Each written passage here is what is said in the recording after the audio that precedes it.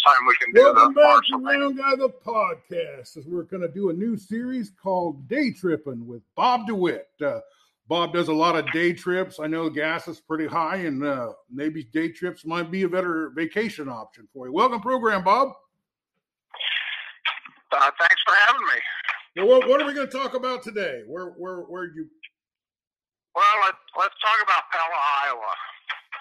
And, of course, as you know, I'm in Illinois, so any chance to get out of Illinois, I take it. And most of my day trips from here, and I'm in Galesburg, Illinois, so I'm pretty close to the Iowa border anyway. But Pella, Iowa, we did last year, and that was real interesting. A nice little trip, and right in the center of Iowa. So. Yeah, well. They're really famous for the Tulip Time. We've been trying to get somebody on there to represent to talk about Tulip Time, but we haven't been able to. But tell us about Pella and why was it a great experience for you?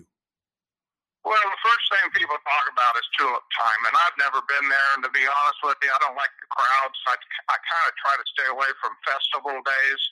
And Pella Historical Society has a museum, and it's self-guided. There's 22 buildings. It's actually a little village, and it's got the world's tallest windmill, or the tallest one in the United States anyway, a working windmill.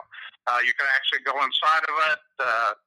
They'll run the windmill while you're up in it, and it'll grind the grain into flour, and you can actually buy the flour there. 22 buildings. They've got a sod house. They've got a blacksmith shop, which of course everybody does.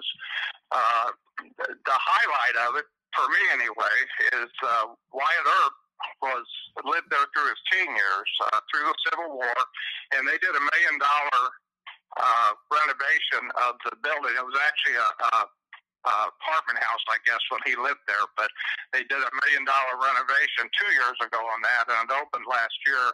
And it's all interactive, but a lot of information on Wyatt Earp. And when you walk up the steps, there's bullet holes. They've got it where they're basically shooting at you, so you're kind of dodging the bullets. So it's just a really, really interesting little village, and a lot of people I've talked to, and I put it on my Facebook page, but a lot of people that I've talked to, they talk about the Tulip Festival, and they had visited Pella for that, but they had no idea that the historical village was there. So pretty interesting, and it's open March through December. I think it's closed Sundays, but I think it's 10 to 4, 10 to 5, but really worth the trip to go over and walk through that thing. And we went a week after the Tulip Festival, so there was a lot of flowers still, and you got to see it. You just didn't have to, run through the crowds to see it. So pretty interesting little town, and a lot of Iowa history there. Yeah, my wife and I did go up for Tulip Time last year, and we took a tour driving around the town, and there are millions of tulips, and it's a beautiful idea. I like the idea you came a week after, so you avoided the crowds, and then you got to see some of this historical village. Did you get a Dutch letter while you were up there? Did I get a what? Oh, there's a pastry shop there that makes Dutch letters, and I didn't. No, I didn't, but I have heard about that. Yeah, it's a really, kind of a tasty, unique kind of treat. Pella's a very unique community. There's a lot of millionaires that live there, so it doesn't surprise me that they could raise that kind of money. How did you hear about the Pella thing? What was it that decided to take the day trip?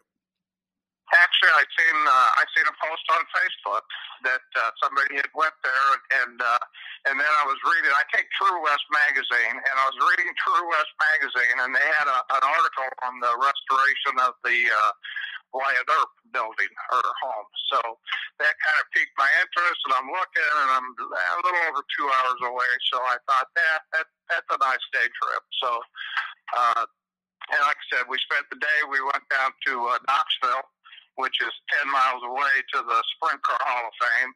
And honestly, I'm not a big fan of racing, but that was a pretty interesting place too. And I try to add things as I'm going on a trip to, so I can stop on the way there and then on the way back and just kind of make a full day of it.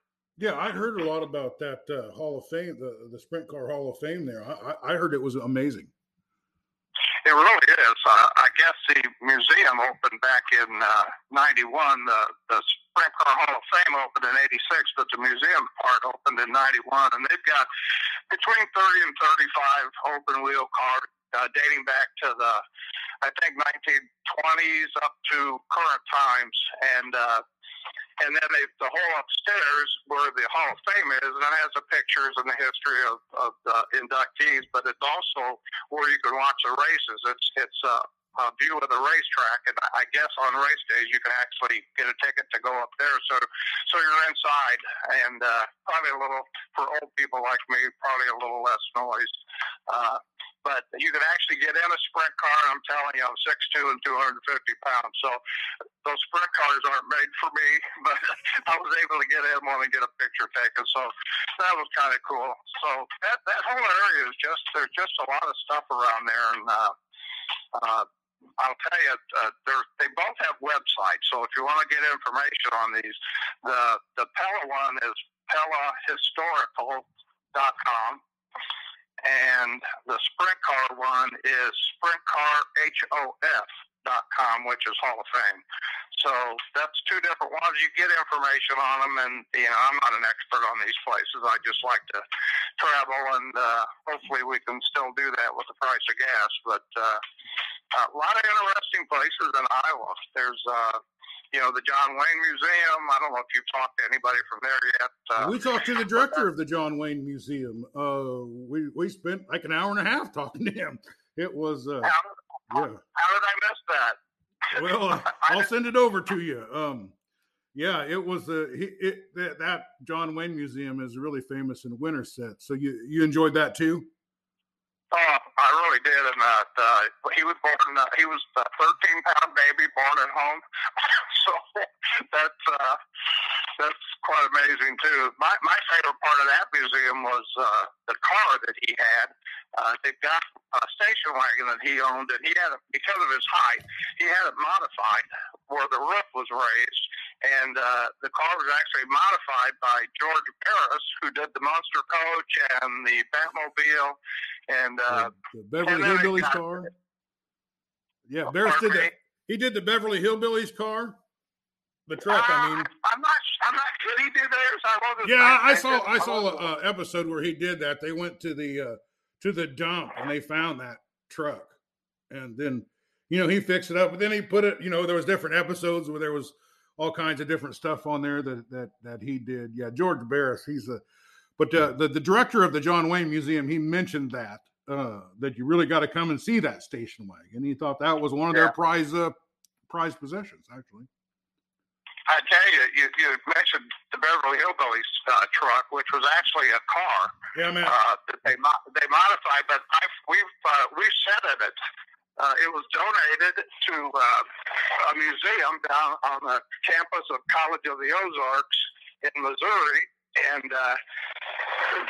it's a great museum. I can't remember the name of it, but they've got the car there. Paul Henning, who is the producer of the show, he donated that car to that museum, and you can actually get your picture taken in it. And I don't know how Jethro got in that car. I'm telling you, because it was a tight squeeze for me to get in behind the steering wheel. But another pretty interesting thing to see. I love the old TV cars. I had a Mayberry car for years, so I'm kind of into the theme cars anyway. Well, I love the Beverly Hillbillies. I think that was my favorite show I ever saw. Well, Bob, we appreciate you talking. Is there anything you didn't get to talk about that you wanted to? No, I encourage people to visit these websites and to get more information because, like I said, I'm not an expert on them. But maybe next time we can talk about the Walt Disney Hometown Museum in Marceline, Missouri. It's not an Iowa trip, but probably be a pretty easy day trip for most people, at least from southern Iowa. Yeah, that's what we're looking for. We could even talk about some things in communist Illinois that you could go see, I guess. Well, I can't think of anything I'd want to go see in Illinois. I don't really like to cross the border there. I've lived here too long, but But yeah, anytime, like I said, I'm not an expert on these places, but I can tell you how to get there and how to get more information. So if we're getting into traveling season again, and like you say, with the price of gas, a lot of people aren't going to be driving or flying, for that matter, to Florida, because I think you're going to see airfares go crazy too. Yeah, it's very sad what's going on and what's happening to our country. I'd say every single person in the world is worse off than they were 3 years ago. Yeah, I think so too. And honestly, I think a lot of people are laughing at our country right now, which is sad. Yeah, it's very sad. It's just a worldwide drop in the standard of living that's really hard to take. But I appreciate you coming on. We want to do some episodes about day trips because I don't think people are going to be able to do much more than that. And plus, we've got so many great sites to visit right here in Iowa. You don't have to spend thousands of dollars to get away. You can just take an afternoon and go and see some of these things. Well, exactly. Bob, we thank you for being on the show, and we'll try to do a regular series about day trips. This has been all right. This has been Day Tripping with Bob DeWitt. Thanks for listening.